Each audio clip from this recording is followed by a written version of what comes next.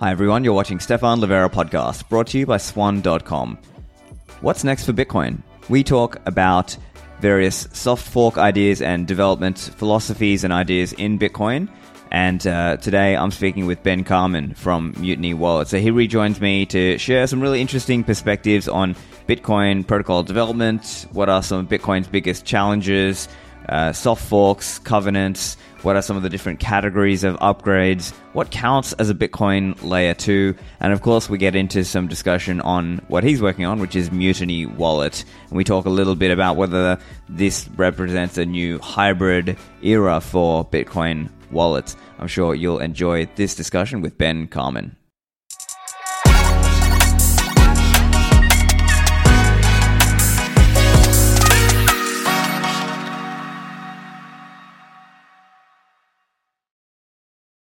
Ben, welcome back to the show. Thanks for having me again, Stefan. Good to talk to you again. It's been a minute.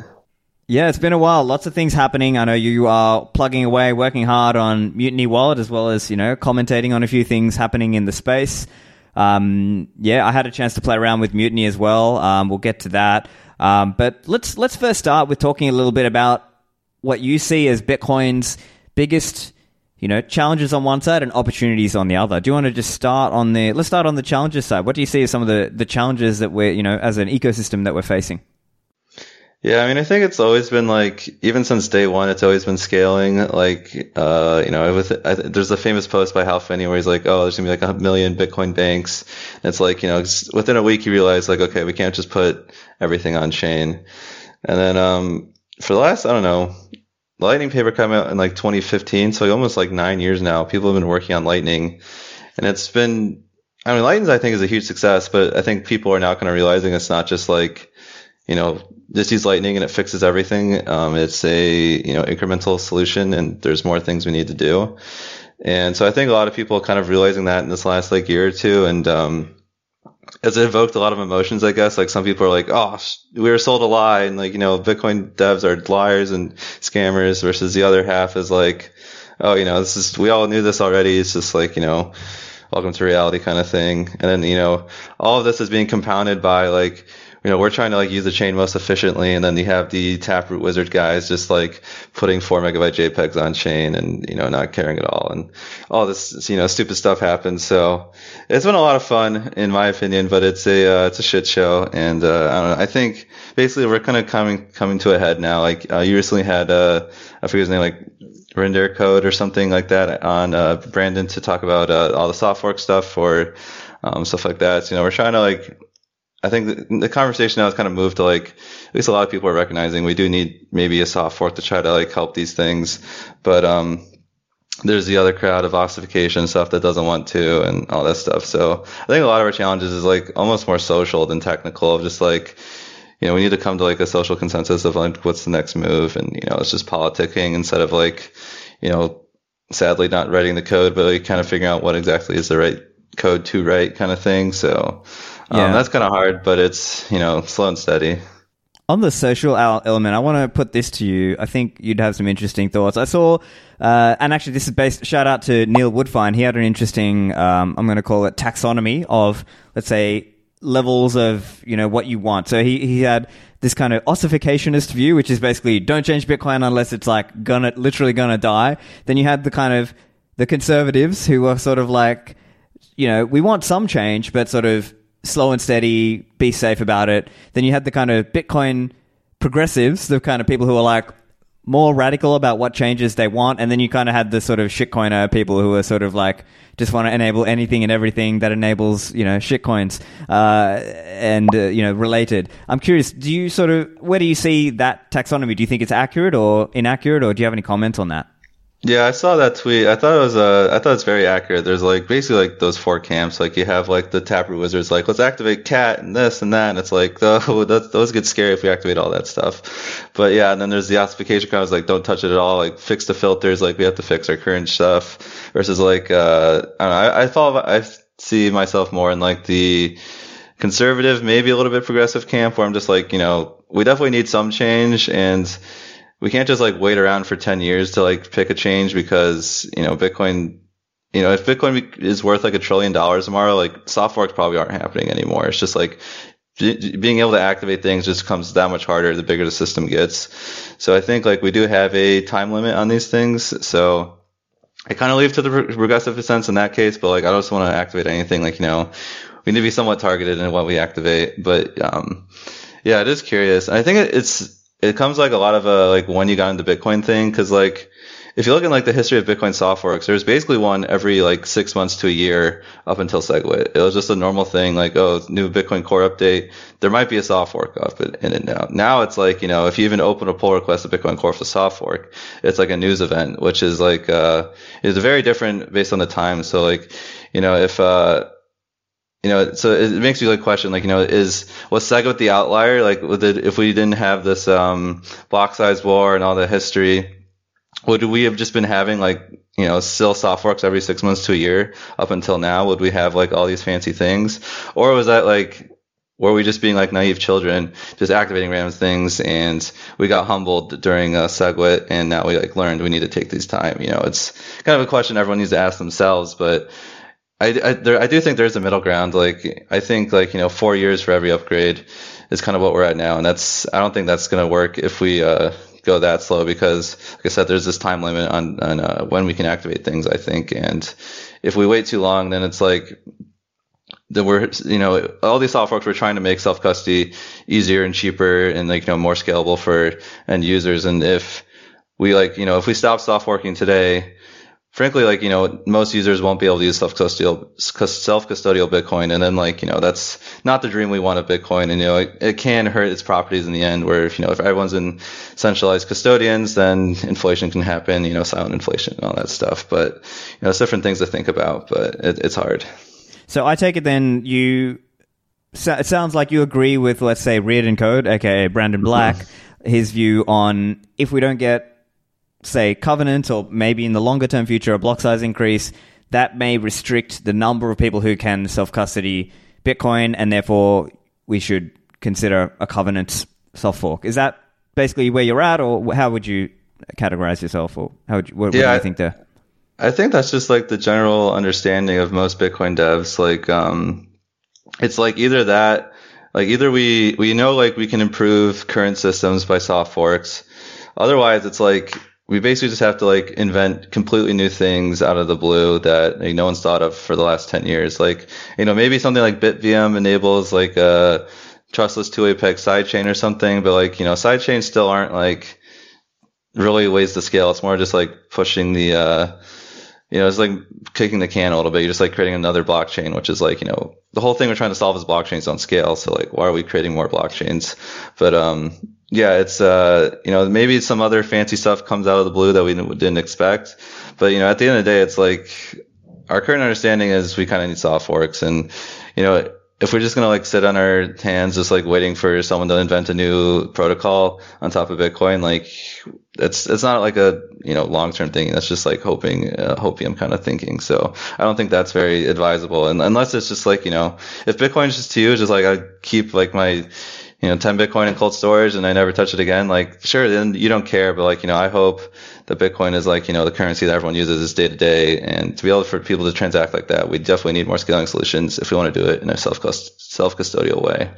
Yeah, and so I guess there's a few different categories of things people can talk about. As you mentioned, these soft forks, and people, I guess, talk about different categories, and that's my understanding of it. I'm curious to hear your understanding. So let me just try to spell out some of the different categories I see people talking about, and we'll see. So I guess in one category, you've got sort of the block size increase, or maybe the extension block kind of thing. That's kind of one way. And maybe someone like John Carvalho might be, pro block size increase. Maybe not now, but in the future, let's say something like that.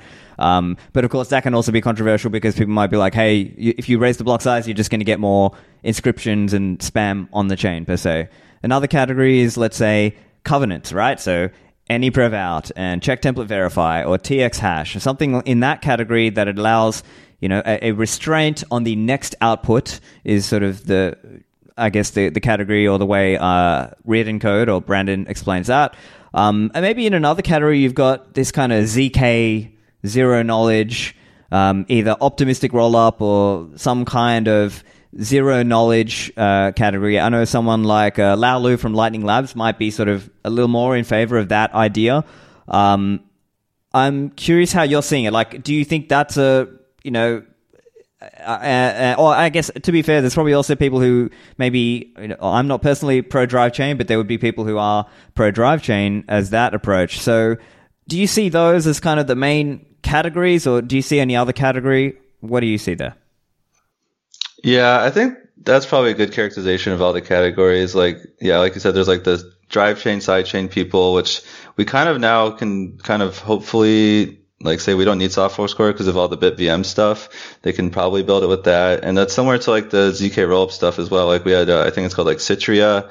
They like made a POC or are working on a POC of a ZK rollup using BitVM. So like, in theory, a lot of the stuff we can hopefully emulate those things without soft forks. And then, if it's like, okay, we created a Citria BitVM ZK rollup, but it's like terribly inefficient and it can't scale, we could like, then find soft forks to make it better. Like similar to what we did with Lightning where, it didn't work perfectly until we had like things like CLTV and stuff. And that made it like 1,000 times easier.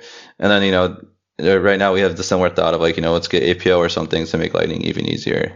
But yeah, and then as well, there's like the covenants, which, it's kind of the goal is like scale UTXO ownership, which, it's kind of like, in my opinion, is like just the most like easiest transition of like, we did all these soft forks to basically enable Lightning over the last few years.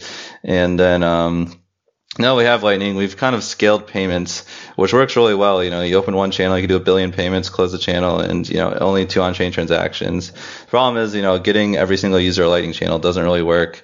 And these Lightning channels need to be kind of big because on-chain fees, break different things in the Lightning security model. So you need to like be able to handle all those different fluctuations. So it kind of just ends up being just have a big channel, and then all those problems kind of hide away. So, if we could scale UTX ownership, then we could have like these channels be, almost shared among users or something. And you can kind of have these different models where we can make Lightning, just basically lower the cost of Lightning. And that's in general a good thing. The last one is like more the fancy things like cat and all that. And it's like, those are just almost like, it's like an undefined space almost. Like we know some things you can do with cat, but like, you can go on Jeremy Rubin's blog and read like the 1,000 different things he came up with of how, like what to do with cat. It's like, those are like almost too scary of like, we enable this and next thing we have like, who knows on, someone's playing, Doom on Bitcoin or something. And yeah. One other area that's interesting I want to get your view on, there seems to be this, let's say, explosion in the number of L2s, but at the same time, there's been some debate about what counts as an L2, right? Because recently, there's been this kind of explosion of people who are calling themselves a Bitcoin layer 2, but then the question is, some of these things kind of have their own token, and then it sort of becomes like, is this more like a sidechain, and it's not truly an L2 that offers a unilateral exit in the same way that Lightning does, and arguably state chains could maybe fit in that category also. So maybe, let's say the people who are more strict about what is an L2 would say maybe, just Lightning, maybe state chains. And then there's a lot of other people who are having a very, let's say, expansive or permissive definition where they're counting, all kinds of things as an L2 for Bitcoin. Where do you stand on that kind of framing? Yeah, there's like, you can take like the most extreme position and be like Coinbase is an L2 because you deposit, you can make internal transfers and then withdraw. But like, obviously that's completely trusted. So, yeah, I disagree with that. I think the unilateral exit is probably the most agreed upon definition. It makes the most sense. If I always have a transaction I could broadcast, get my money back, without any trust assumptions, pretty much. Like, that sounds good to me. So that, yeah, things like state chains and, some like two-way peg side chains, you can count into that. I think Lightning is kind of like almost a step better than that, because like not like things like, or something like Arc as well falls into that first category of like, it's a two-way peg, or not two-way peg, it's a, you have this unilateral exit. But the problem I think with like things like that is like you kind of need, like in Arc, you need these ASPs. In like these side chains, you kind of need like sidechain like miners or validators, and these like, basically how you go in and out of them. And Lightning is kind of beautiful where it's like, it's a truly peer-to-peer network where, it started up with like 5 nodes and people just connected to each other, versus like, if you wanted to start up like something like Arc, you need to like basically find someone that's willing to front the capital to start up like an Arc service provider and like take it on as like almost a business venture. It's like really hard to start up as like a, payments network with requiring like service providers versus just like with Lightning, it's kind of, you can almost just bootstrap yourself with a couple channels, which is like really, really hard to replicate. Like that's why I think like Lightning is doing so well, is because like it's kind of like the perfect idealist L2 of like, there is like almost like, we can improve the trade-offs of like online availability and all that kind of stuff, but like on the actual decentralization of the network, it's like kind of unbeatable in that regard, because there is no like service providers or anything like that. It's mostly like we use service providers to improve the UX. It's not service providers to like function the network, which is like kind of a really different model than a lot of the other L2s. So I do hope we can improve Lightning and make it even better, or, you know, if we're going to come up with a new scaling solution, L2 kind of thing, I hope it can have the properties of Lightning in that regard, because I think like having these service providers required for an L2 is like not ideal, and it's, you know, it's not the ideal that we could have in the future. And if we're trying to make Bitcoin this decentralized perfect thing, you know, we should strive for that ideal. But, you know, it is a lot harder to do, so we'll see if that actually happens. But yeah. Yeah, and I think it's probably fair to say there's like this sort of level of gradations, right? So from like Bitcoin, you know, in your multi-sig, in your cold storage, versus maybe Bitcoin single sig, then Lightning, and then maybe you got like state chains and maybe some of these other ideas that are, you know, and then maybe you've got liquid somewhere in there, and then you've got just like custodial exchange at the very end, right? You're just fully trusting somebody. Maybe Fedimint is somewhere there, but I guess that's sort of the spectrum we're dealing with. And I guess the way Giacomo was talking about it recently is sort of, you're trying to push people towards one side, but you know that at least today, we know that not everybody can go on-chain, because, as you said, we can scale payments with Lightning, but we can't necessarily scale users who can self-custody or unilateral exit, right? So I guess that's where we stand for now, right? Yeah, exactly. So, you know, it's basically like figuring out, like, do we try to scale ownership with Lightning, which is like what a lot of the different proposals are kind of right now? Or it's like, do we just like say like, Lightning is a bridge for these other L2s we're going to build. Like that's kind of like the ARC or like Fedimint approach of like, you know, let's build these alternate systems and we just bridge them all together with Lightning. And, you know, maybe we do have these service providers, but it's permissionless, so anyone can be a service provider. So it's not like centralized or anything. But it's, you know, it's still not that perfect ideal. Everyone has their perfect self custody, but, you know, if 90% of users have unilateral exit, like, that's a pretty good world. It's way better than this world. So I'd still be happy, but, you know, my ideal is hopefully we get Lightning to be able to scale to everyone, but, you know, it's going to be a lot harder. Yeah.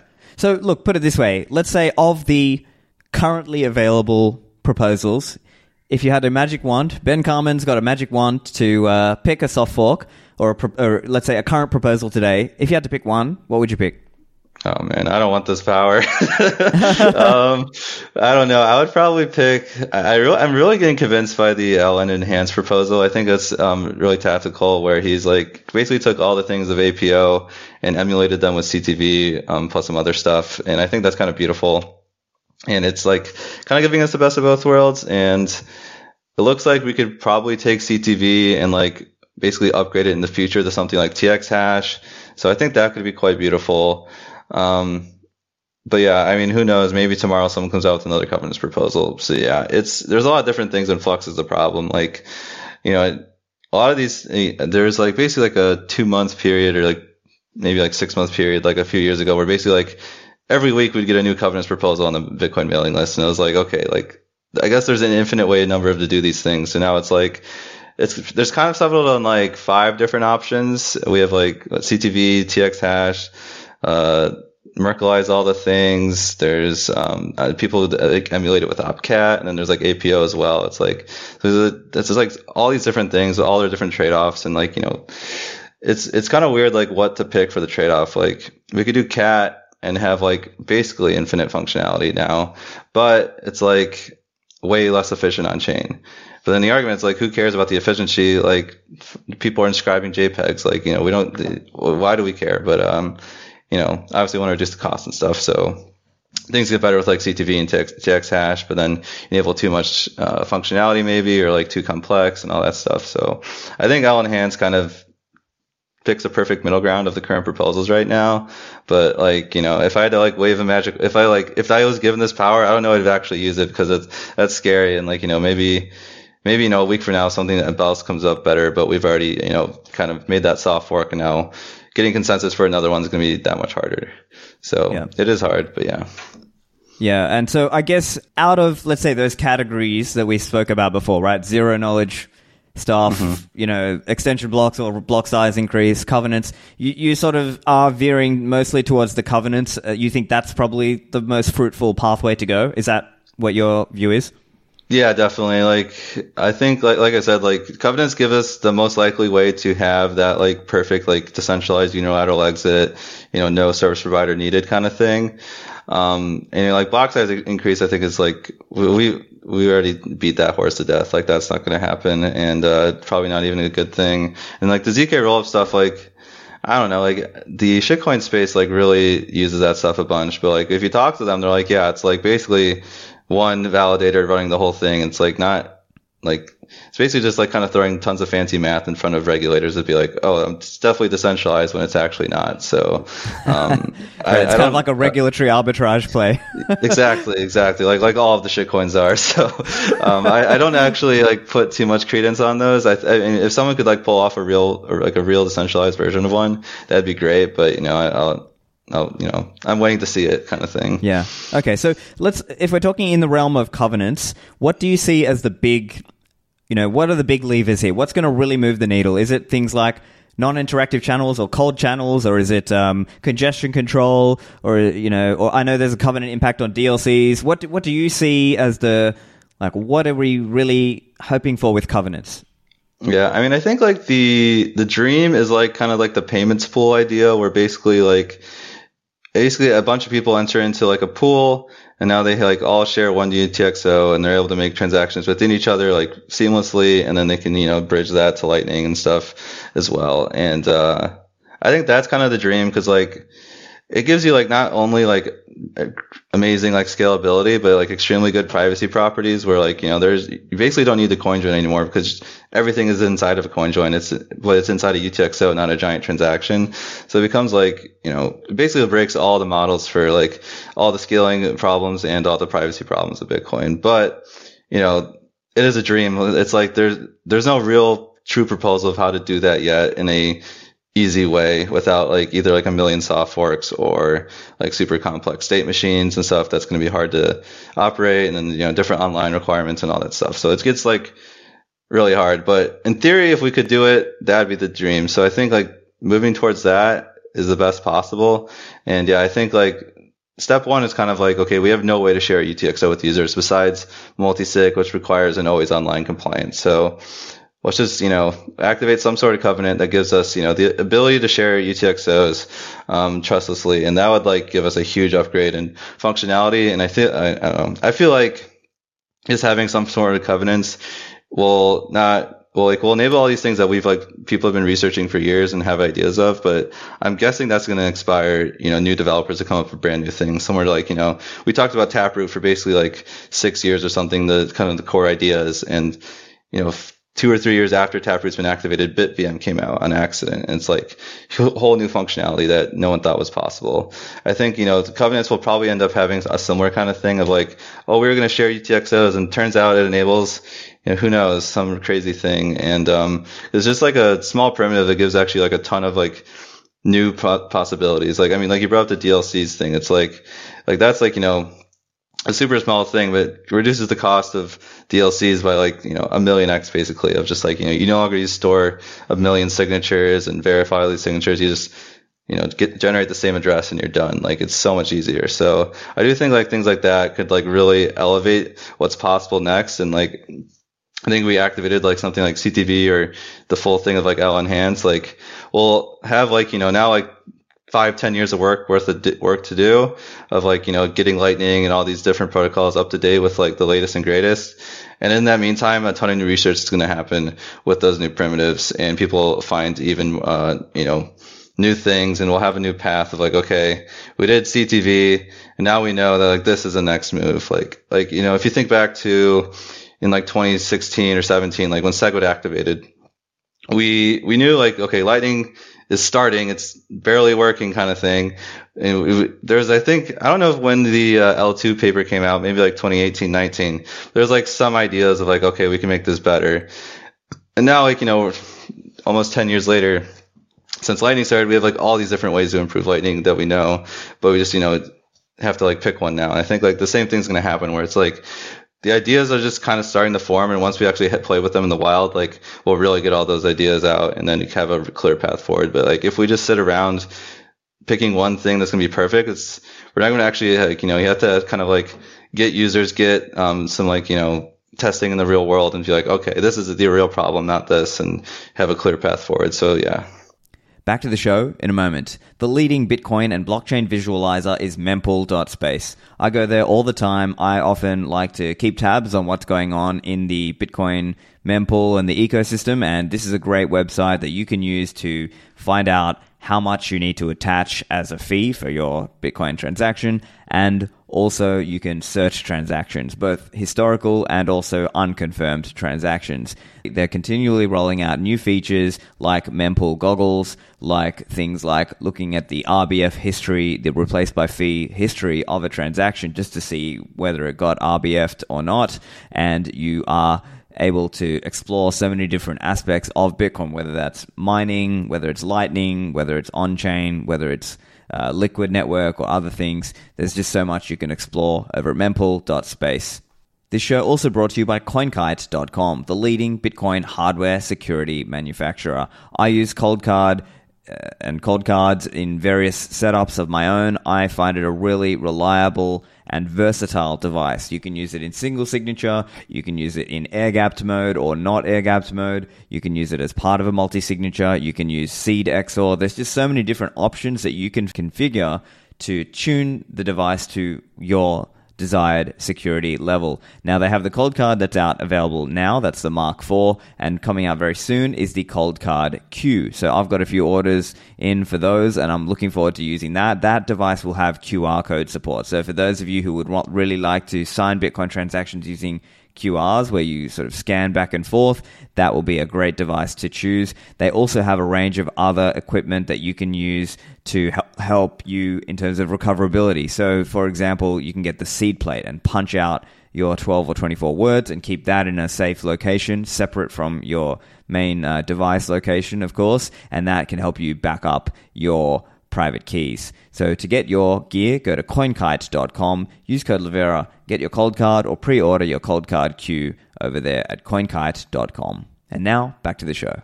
Yeah, and you mentioned payment pools as well. I guess probably also interesting to point out here that Arc kind of is a payment pool, right? I mean, there's some elements of payment pool in Arc, but maybe the main downside, as most people see there, is the very high capital requirement for ASPs.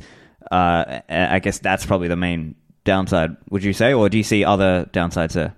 Yeah. Actually, Arc is like kind of part of that dream. Like it is like basically a payment pool. Like you deposit in, and it's like basically you're just like kind of transacting within the system, unless and you can do like Lightning payments out of it and everything. It kind of gives you that dream. But the problem is like, you have these giant ASPs that have to do transactions like every few seconds to like bring down the transaction latency for the payments within, and that like really blows the chain, like a ton of on-chain payments, and it has, you have these requirements for this giant ASP that, it's not only the capital, but then like, server uptime, all this stuff. And it's like, maybe we could somehow figure out how to federate it and stuff like that, but that's, even more complicated. So who knows? But yeah, I think Arc would be awesome to have. And like, I think there is a way to do it today, but it's like kind of unusable for like end users because of the online requirements and stuff. But if we did have like something, I think it needs CTV, and then you can like kind of do like the really nice version of Arc. But yeah, I mean that's another thing. It's like, we can talk about Arc all day, but it's like unless someone like puts Arc on a mobile app, like we're not really gonna know how well it works until like someone does that, because just like facing reality is like the best way to figure out if your thing works or not. Like we can draw on a whiteboard all day, but who knows if it actually works. Yeah, and the other point around simplicity, not the soft fork, to be clear, simplicity in general, what we're talking about here is, people like you and I, and let's say listeners of this podcast, will probably be more tech savvy, or at least interested. And so we might be interested to talk about some of these ideas, but in practice, what happens on the, rubber meets the road, there needs to be, an app. There needs to be something that people can actually use, right? There needs to be Signal so that people can use encrypted chat and not expecting everybody to be using PGP and like being a hacker man, right? Obviously, you and I understand that, but then maybe that's something where it really has to be made productized and simple enough that everyday user can just use an app. Otherwise, it just becomes like a bunch of nerds all theory crafting about some hypothetical system that is not actually being used and cannot actually be used. Yeah, I mean, even further, it's like, we could like we've been talking about things like CTV, APO. It's, there's a bunch of Bitcoin app devs that have no idea what these mean, or like, they kind of have an idea like, oh, okay, that enables this. But like, it's really like, it's almost the soft fork devs have to convince like the Lightning protocol devs who have to convince then the end app devs who then convince the users. Like there's all these layers of like kind of convincing and like productizing and stuff. So like, there's lots of like Lightning devs who are like, I don't really want CTV. Like I think Matt Corral has been a lot of talking against it. He's like, I want to get rid of like these properties of Lightning, not those properties of Lightning and stuff like that. So there's lots of different trade-offs that everyone wants to make, and it's hard. So yeah, there's all these steps of like the app devs just like, users complain about this, I want to get rid of this. And there's the protocol devs like, this part's annoying of the protocol, I want to get rid of this. And, everyone has to kind of like find that middle ground of like where we're actually going to target and try to fix things. Yeah. So let's now get to Mutiny. You're building Mutiny. I've had a quick go at it myself. I've, just had a quick play around, but basically it's a browser-based wallet. And you can install it as like an app on your phone. Or what's the word? PWA, Progressive Web App. Do you want to just talk a little bit, just give us a high level overview. What is Mutiny Wallet? Yeah, I mean, Mutiny is the goal is try to make the best self-custodial Lightning wallet. And doing that, we kind of learned self-custodial is really hard for a lot of users. So, now it's coming kind of like a hybrid wallet where, like right now, like basically for most users, it's self-custodial Lightning. It's running LDK and BDK in your web browser. And, goal is like trying to make the best Lightning app with that. So it's been pretty good so far. We have like a lot of different users now. There was times we got lots of forced closures. We fixed like most of those now, just like hardening the app and everything like that. And now basically our biggest complaint is things like, oh, I can't receive offline. Oh, I don't have a Lightning address and all that stuff. So now we're kind of going down this path of Fediment of, we have self-custodial Lightning. It works pretty well now. And we want to, kind of enhance that with Fediment where, you can't receive offline. Okay, well, if you're offline, it goes into a Fediment and then you can sleep it to your Lightning channel once you're online. Or same with the Lightning address. You can't run an HTTP server on your phone. Okay, the Fediment will, and then you'll sleep it to your balance, when you come online and stuff like that. So basically, we're trying to like make this best Lightning experience and with that, we're, combining things like Fediment to try to make it better. And, something we're also working on is like a lot of different social features. So like right now we have like sync Nostr contacts and stuff like that. We'll have an update coming out soon that's going to like kind of like make that like first class citizen in the app. So like there's going to be faces everywhere. You can really make it really easy to pay friends and stuff. Like I'm here in Madeira right now and we have a different like Nostr engineering cohort thing going on here and everyone's been using it to pay each other and it's fun where it's like in the past, when you, like someone pays for lunch and then you have to like you want to pay them back. They'd like generate an invoice, you have to scan it and do that for every single person at lunch. It takes forever. It's nice now. Everyone just like, okay, oh, Paul paid. Everyone searches Paul. You hit send and it's done. You don't need to like do that invoice dance. It really makes the experience like a lot better. So we've been having a lot of fun with that. One quick question just on that. I mean, what about in the future if there's like a lot of spam on Nostra, like fake Paul accounts? How do you know it's the real Paul in that example? Yeah, I mean, that's the eternal question. So basically, I mean, right now we're trusting your contact list of the people you follow on Nostr. So if you follow a fake Paul, like you're fucking up, I guess. But yeah, I mean, Nostr has ways to fix this. Like we display like the Lightning address. You can make sure, okay, like you are future Paul, at alby.com or whatever. And be like, okay, that's the one I'll send to. And then, as well, there's like NIP5s and stuff. You can verify that stuff. But yeah, I mean, the bootstrapping of Nostr is hard of like verifying who you're actually becoming friends with or following and stuff. So yeah, we have different ideas around that. Like we want to add like onboarding inside of Mutiny onto Nostr. You want to be able to like invite friends into Nostr and then like when you invite them, they like auto follow you and stuff like that. So different things like that try to like, make that harder to happen. Cool. And so I guess the other big criticism, and I'm sure you've seen this criticism, is around it being a browser-based wallet, and obviously browser security being difficult, people being maybe less able to verify what's going on with an update of the app, right? Could it be a malicious update? Could you just explain a little bit of your thoughts around browser-level security for this, obviously, monetary app? Yeah, I mean, like all those critics, they're not wrong. Like the browser is a scary place, and basically, like we do have native apps that you can. I mean, they're in beta right now. Like you can download the APK, and we have an iOS test flight. So like we do recognize that, and like if you don't want to do the browser stuff, like you probably should use the app. Like most users should be using the app. The reason we did the browser stuff is because of basically like these app stores can just box everyone out. And like I think it was in like 2013 or 14, like Apple banned all Bitcoin wallets. Like that could very well happen again, and then everyone is screwed. So kind of that thing is like we always want that fallback of like we are not going to be stopped by these app stores even if they want to, because we have this web fallback. Even if like the web is like 0.1% of your user base, that's fine. It's just basically just having that safety net of being able to come back and not be stopped. Because a lot of things like if you're using something like maybe like Phoenix where it's only in the app store, like if they like rug you, like the app store bans it, it's like there's kind of no way to get your money back besides like if you'd have to like go find like another closing, using Electrum and recovering that way, right? Yeah, exactly. Which is like 99% of users won't be able to figure that out. At least the target audience we're going for, trying to get like everyone on Lightning. So that's gonna be really hard. So basically, like, having that web fallback makes it really easy to like safeguard against. And as well, it kind of lets us, give this like super easy onboarding where like a lot of times, like you're trying to onboard your waitress or something, and it's like, okay, download this app. You got to search in the app store. And it's 50 megabyte file. It takes forever to download on the shitty Wi-Fi, and then you have to set up the wallet, back up your seed, all this stuff. Like it's a long process versus like basically now we you send someone a link and they're instantly onboarded onto like Lightning, which is a really powerful experience. It makes things like so much easier. A lot of times, like at conferences or something, like, oh, try it out, and it's like they just like go to the link. They're like, wait, that was it? I thought I had to like sign up. Like, no, you have a wallet now. It's like kind of fun to like just like put it like into people's hands, and they're kind of like almost like they don't even consent. They just have Lightning without even trying to, which is fun. Yeah. Now walk us through some of the initial setup there, because I had to play around and I set up, and it just obviously in preparation for this, I installed it. I practiced, just receiving into like using Lightning to receive from another Lightning, node that I have, and sent into that, and it then auto created the channel. And I noted that it actually had some capacity on both sides. So can you just tell us a little bit about, what you're doing there, how the setup works?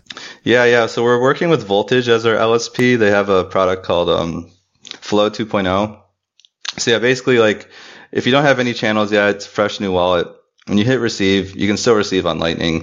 And basically, the payment will hit Voltage's LSP node, and then like basically you still need a channel to receive it to your end. So Voltage will open a channel to you for that payment plus a little bit extra, and then forward the payment to you, so you can get the final channel and the payment. And so right now what it does is it adds on an extra 100k sats for that, so you get some inbound. So your next receive won't have to have a charge as well, as long as it's under that 100k limit. So yeah, that's kind of the goal. Just trying to like make it easier and easier, because we don't want people to have to manage channels themselves. Like I've ran a Lightning node for like 5 years, and I refuse to manage channels. I was just like, I'm not touching it. I opened these channels forever ago, and they're just going to work.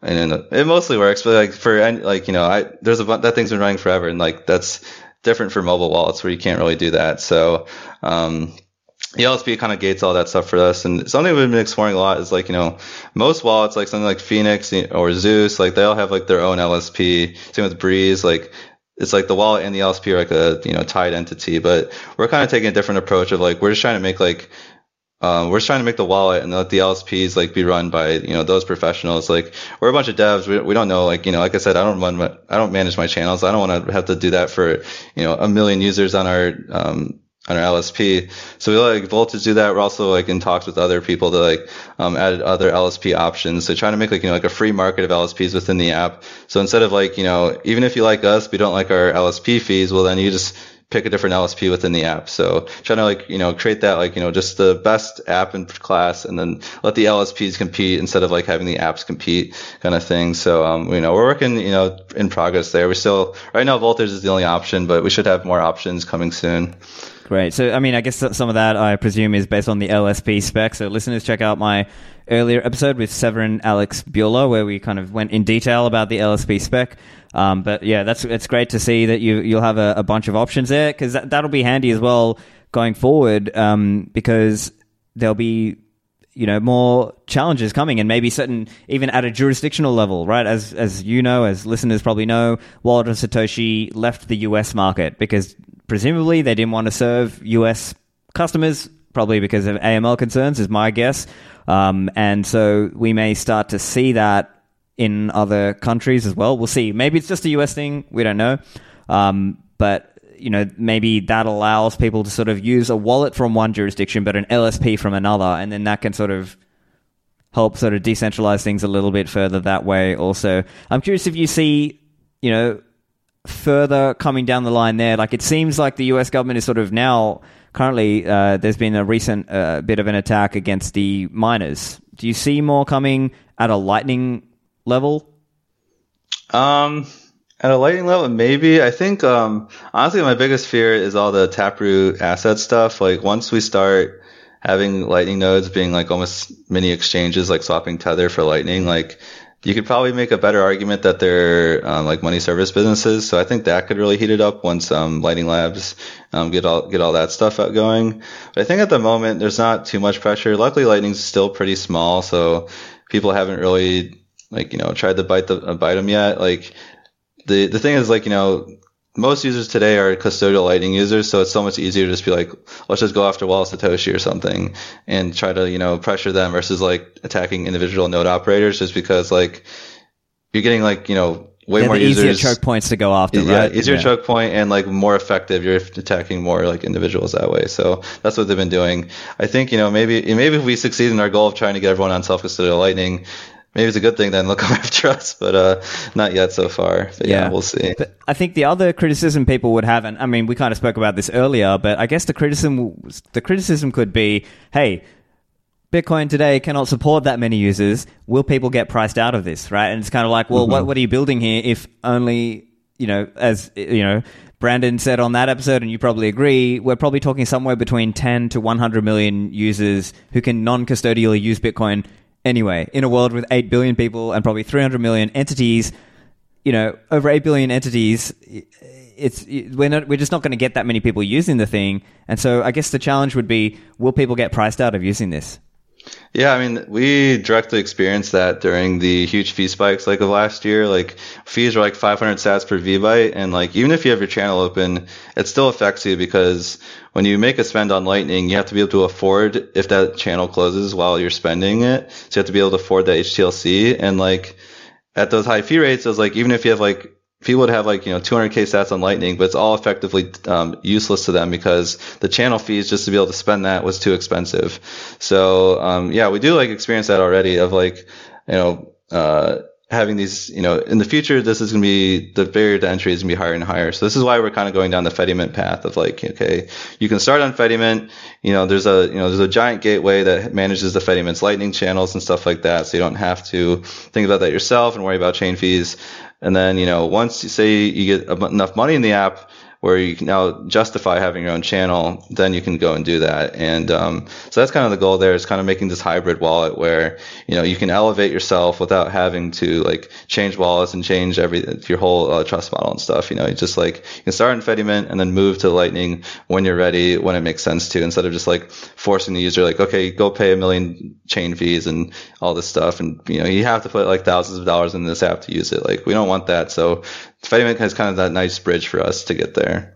I see. So that's where you mentioned the hybrid aspect. So can you just talk a little bit about how exactly you plan to build in like Fediment support, or is it Fediment support in the Mutiny app, or how is that going to work?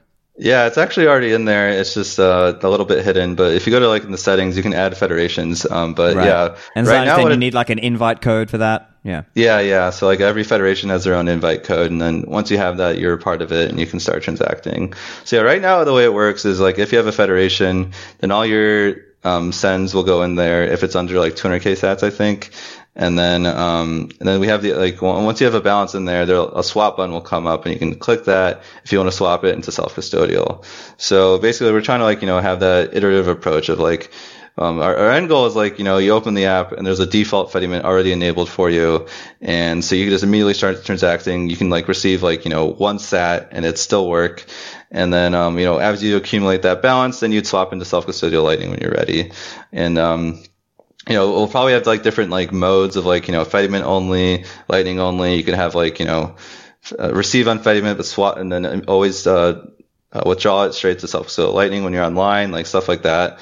So, we're still like kind of valuing that. Like, the Fedimint stuff is really, really new. It's, like the Fedimint team just released like the 0.2 of the Fedimint software, which is like kind of we're trying to maintain backwards compatibility for now on. So like trying to make less breaking changes and stuff to the protocol. So things are like just starting to stabilize now. So it's still like, not even, there's like barely any mainnet federations, if any. It's mostly like hobby kind of federations, not like the liquid federation, the kind of thing it's going to run for like 6 years.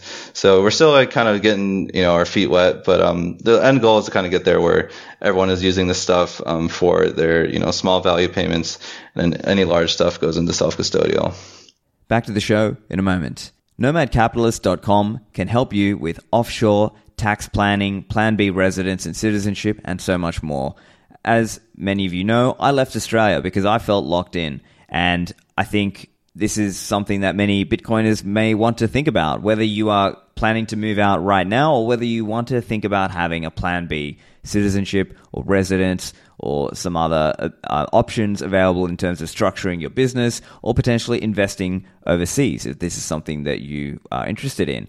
Over at Nomad Capitalist, they have helped people get residence rights or passports in dozens of different countries. They've helped them set up bank accounts in various different countries. Now, obviously, we're Bitcoiners, so we deal with Bitcoin, but you might need something to deal with the fiat side. And Nomad Capitalist can help you from a holistic sense, because they can help you strategize and plan and come up with a plan that's right for you and for your family. So they're not just sort of picking out a particular passport and sort of selling you that particular program. They are holistically working with you to come up with a strategy, and they can also help you implement that strategy. So they may not necessarily be the cheapest provider out there, but they can help you in a holistic pathway, and they generally will look to make sure that you are getting an ROI, whether that's a personal ROI or a financial ROI.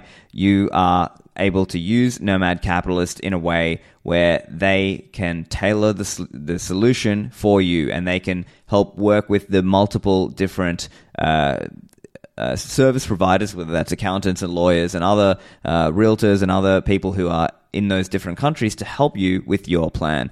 This is very suitable for people with a higher net worth, generally people liquid net worth above $1 million, but this might be an interesting and important option for Bitcoiners to consider. So to sign up, go to nomadcapitalist.com/apply. The lead sponsor of this show is Swan.com. Swan is a leading Bitcoin-only financial services brand. Over at swan.com, you can buy Bitcoin, you can learn about Bitcoin. I'm actually working at Swan as head of education, for those of you who don't know, and I'm helping work on some of the educational content. And Swan puts out a ton of educational material as well as various shows. So recently we have Bitcoin Daily ETF show with Dante Cook. We have Swan Signal, and there's Cafe Bitcoin. There's just so many ways that you can use swan.com to learn about Bitcoin. Over at swan.com, you can sign up and either ACH in funds or send in a wire, either domestically or from overseas, internationally. And there you can either do a smash buy or you can set up an automated recurring purchase plan. And this is a great way to just regularly stack Bitcoin and just regularly accumulate it into your own Bitcoin self-custody wallet. With Swan, it's free self-custody withdrawals. Swan wants you to withdraw coins into your own self-custody. And Swan has this mission of growing the base of intransigent Bitcoiners. So get on the mission, go and sign up. You can find out more over at swan.com. And now, back to the show with Ben. Gotcha. And so I'm curious, I'm not sure how deep the integration is with Fedimints and things. As I understand, the concept with Fedimint and maybe with Fedi, the app, is that you have guardians. And the idea is, let's say, the hypothetical noob, new coiner person doesn't really know what they're doing. They kind of lost it. And the idea is they need to go find, the guardian who can help them recover their sats. So would that concept exist in a Mutiny wallet context, or it's more like, no, you're SOL here? Like, how would that work?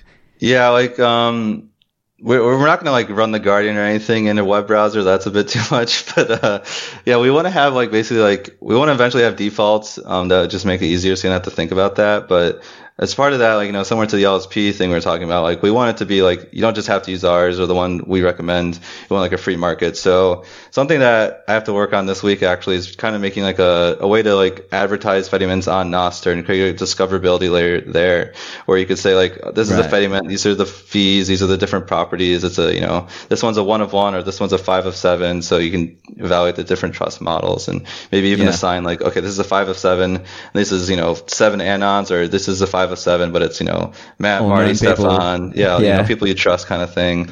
So, it's all work in progress. But yeah, I think we want to have like kind of a discoverability area in the app. So it's like, I don't want to trust this one, but I know this one I trust, or this one, they can find one that they can trust and move to that. So that's kind of the goal. We're also like working on, we have like minimal cashew support we're working on as well for like sweeping cashew tokens. Just kind of like let all the different models work, and users can pick what they want. Interesting. And so then I presume, and I've heard this from some of the Fediment and Fedi, let's say, proponents also, is this idea that you might have one app with connections to multiple. So, and I believe, someone correct me if I'm wrong, but I understand the Fedi app also allows you to have multiple Fedi mints that you are sort of connected with. And you might have, 10,000 sats on one Fedi mint and another 20,000 sats on another, and so on. So would you build a similar functionality in Mutiny? Like you would have Mutiny and you might have like a balance with, Anon Federation and another one with known Federation, and then like another one with the cashew thing, and then another balance that's self-custodial. You would have like multiple balances. Yeah. We actually do have multiple federation support in the app. It's, we haven't tested it too well because there's not enough federations to really test like battle harden it yet. But there's like support there, and like in theory we can do things where it's like, say you have like 10k sats in one federation and 10k sats in another. We get an invoice for 15k sats. In theory, we could pay it where it still like spends from both, and it's in like a atomic way. Kind of like MPP, but for federations, kind of. Exactly. So, we haven't implemented any of that stuff yet, but in theory, it's possible. So we kind of want to have like, it would be cool. Like maybe there is no default federation; it's default federations, and you by default, it gets split among like 3 federations. So if one rug pulls, it's not just all of our users, all their money's gone. It's like, okay, everyone got a haircut, it sucks, but it's not everyone's totally rug pulled kind of thing. I see. So, and I guess that's kind of moving towards a similar idea of having a unified balance, right? As opposed to users having to think about, what's my on-chain, what's my lightning, what's my this, what's my that. Interesting. Okay. Also, I know, obviously, you were working at Shortbits, in a past Bitcoin life, let's say, and you were kind of interested in the DLC, and I know a concept there was this idea of stable channels and synthetic USD for some users. I know this is an area you're considering for Mutiny Wallet also. So can you just elaborate a bit there? What are you looking to build there? Yeah, it's interesting. If you talk to like people, like honestly, like one of the biggest like crypto users in the world are like, they're using like USDC and USDT kind of things, where they're just like, they don't have access to banking, but Tether is like the best thing that they could ever have because it's dollars and it's like, they can kind of custody their money versus like, we're all like here, just like we have modern banking kind of things, but we just don't want to have inflation anymore. So we're just, holding Bitcoin. But for those people, like it's really important to just have access to dollars. And, we don't, Mutiny is using self-custodial Lightning. There's the dollars on Lightning yet kind of thing. So, there's kind of like 2 days we can do it. Like Fedimint has this concept called, stability pools, which is like similar to like the kind of DLC model where you have basically like, people like taking different, bets on the Bitcoin price. And you can basically just take a bet saying I'm going short Bitcoin, and by holding Bitcoin, it ends up like, basically effectively holding dollars and stuff. And I think that'd be like really powerful because basically we can have like a Bitcoin wallet that, even if you don't want to use Bitcoin, you can start out just using it as a dollars wallet. And then once you like see like, hey, these invoices, the amounts keep getting lower, but it's the same dollars. And it's like, yeah, Bitcoin price is going up, and it kind of becomes like an orange pilling method. So yeah, I think like, just basically trying to make it like feature complete with every single kind of use case that users would want. They just want it to be like a money app, not a Bitcoin app. And then, we can kind of get the most amount of users onboarded onto Bitcoin if we're just, basically just throwing Bitcoin in their face at every chance while they're using their normal stuff. But yeah, that's kind of our goal. We even talked about like, what if we added like, Tron support of like, if a Tron invoice comes up, we can do like a swap of like a swap in the background, kind of like Aqua has. Yeah, exactly. But like instead of like supporting like liquid Bitcoin, just support like every single chain and like have, there's like different services that'll like swap it for you. That becomes into, we don't really want to do shitcoin things, so we haven't gone down that route. But it's an interesting idea of like, what if your Bitcoin wallet could pay any shitcoiner in the world, and any shitcoiner could pay you, but you'll receive Bitcoin. Like, that's kind of great. And it's an interesting concept. Building it's another thing of like building out all those services and stuff. But I do kind of think it's an interesting thought experiment of like, if you say, okay, we're allowing dollars into this app, it's like, well, why not allow other shitcoins? And yeah, interesting. Yeah, interesting. And I guess for some users, it's kind of like you're trying to give them a baby step way in.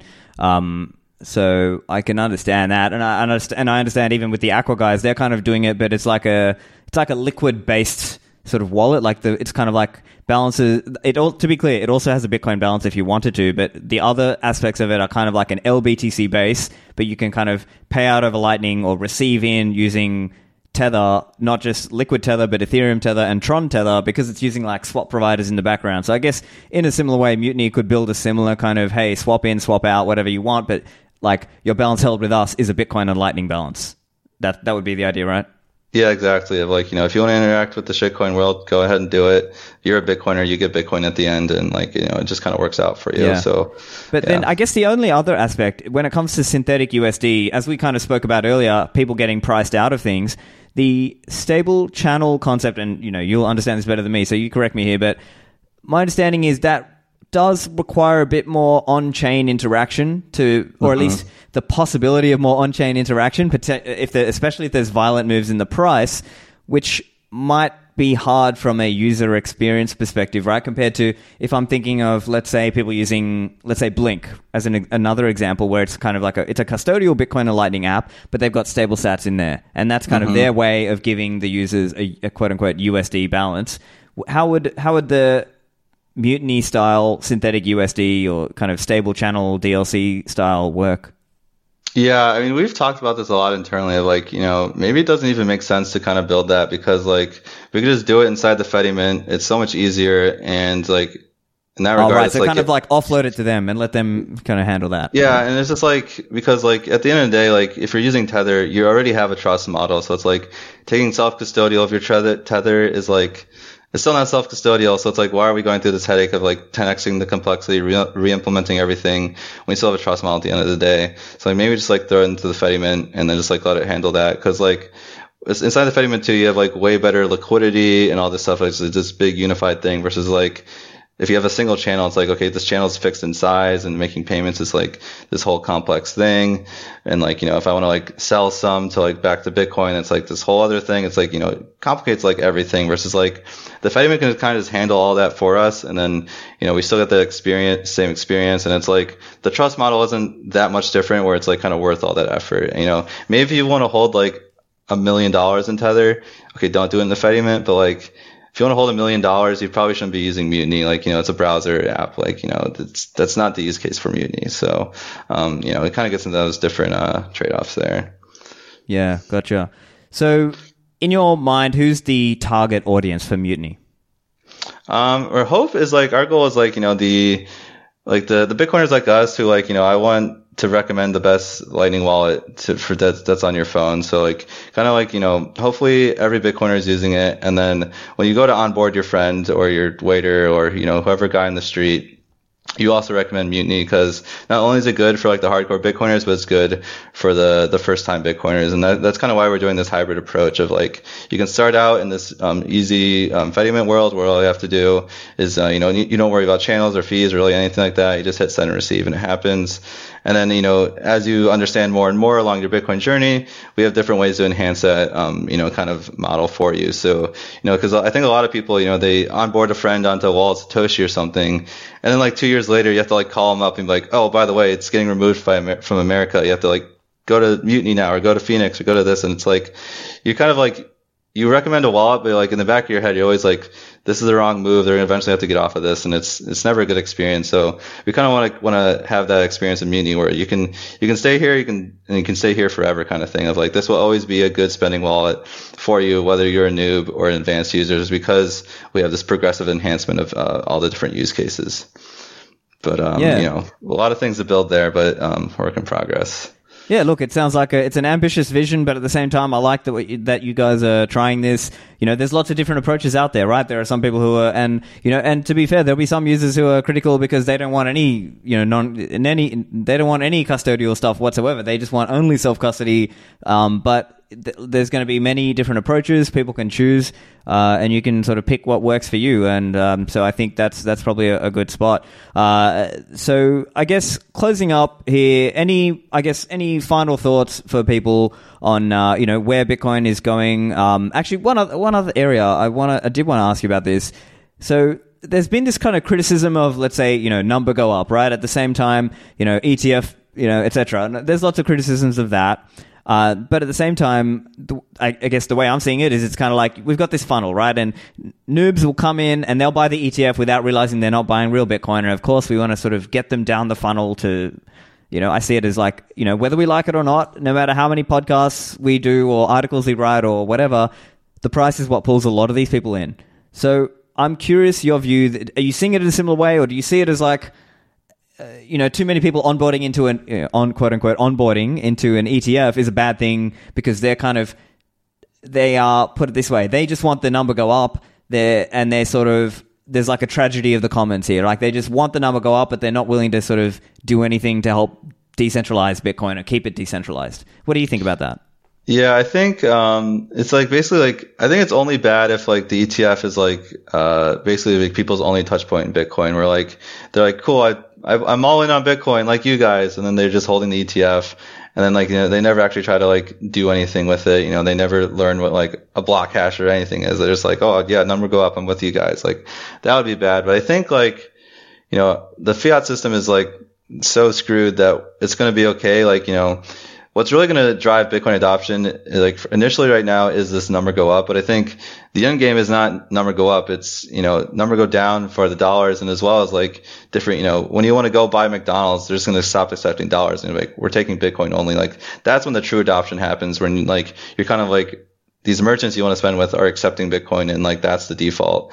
So, we're a long way to get there, but I think like that's going to be the end game if this is going to work, because the smart money in the room, smart people in the room are going to be like, yeah, we only take Bitcoin now. Like, well, a lot of Bitcoiners are on this path now of like, I just live their life in Bitcoin. They don't use dollars anymore, and I think the rest of the world will eventually catch on and do the same. It's just like getting to that is going to be a hard part, and so I think the ETF is a good middle step of like, getting like, someone like BlackRock to like go on a Bitcoin standard. It's not going to happen overnight. The ETF is a, step one of that. And, step two is like, they take self custody of it. Step three is like, we're selling all of our real estate and only holding Bitcoin, but, that's a whiles away probably. But, one day I think is like kind of the end game there. So I think I'm not too worried about like, everything going into ETFs, like, for one, it's a proof of work system, not a proof of stake system. So even if they have all the Bitcoin, they still have no control over us. So fuck them.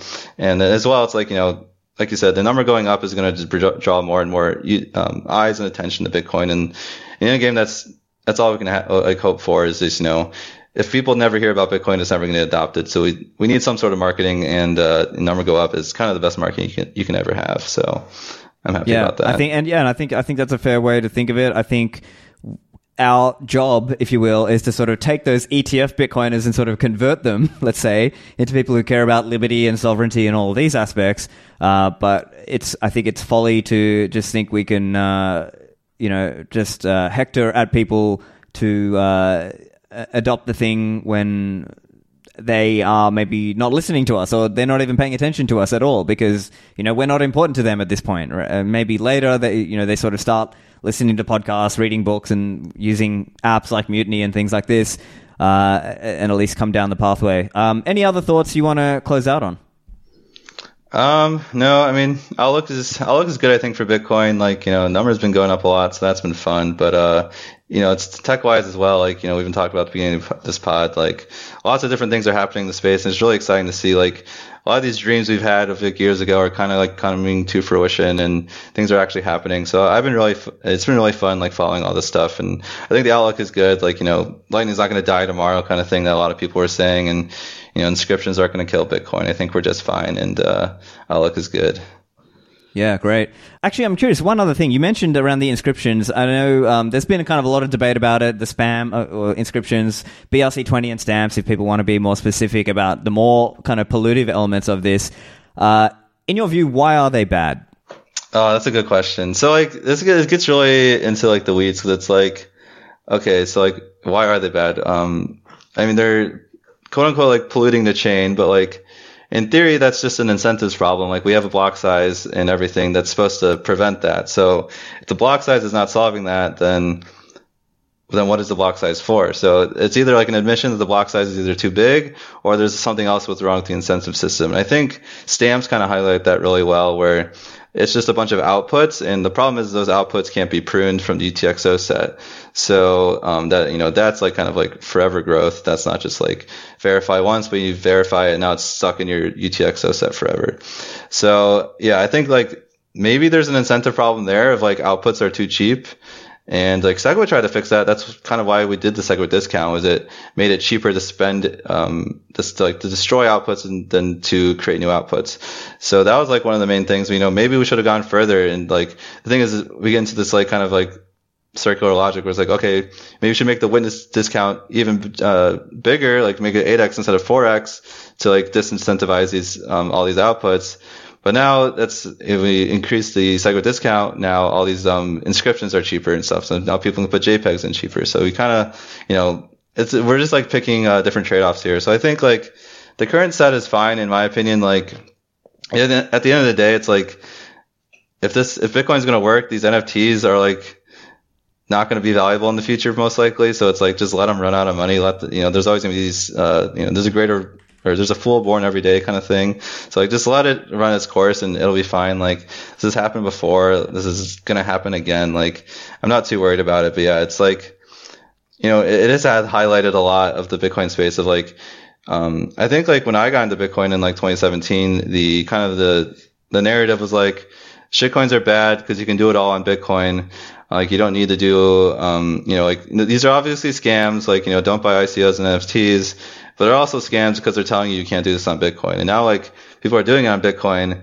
They are still scams, but then people are like, we need to get this off of Bitcoin, which I think is wrong, because like I think like, like I met someone here in Madeira at this thing where he was an Ethereum guy and he came to Bitcoin because of ordinals, and now he's like a Nostr dev doing like really cool Bitcoin things as well. And it's like that's going to happen if we allow these these shitcoin devs to come. Like, a lot of us, I got into Bitcoin and then shitcoins and then found the light. But a lot of times nowadays, people aren't, or even before this ordinal stuff, people were really just never touching Bitcoin. It's like only like they'd be like, oh, it's Ethereum or Solana or Tron. They never even thought about Bitcoin as an option. And ordinals is kind of like bringing people to here. And there's a lot of stupid shit there. We can all see that, but there's gonna, whatever percentage that it is, they're going to come to see the light of like real Bitcoin stuff. And I think that's going to be, we kind of need that, because, the more and more developers, more things happening in Bitcoin is always better. Yeah. And I think to round it off, as we've been talking about a lot of different aspects for this episode, biggest challenges, opportunities, soft forks, covenants, what are we doing about trying to onboard people?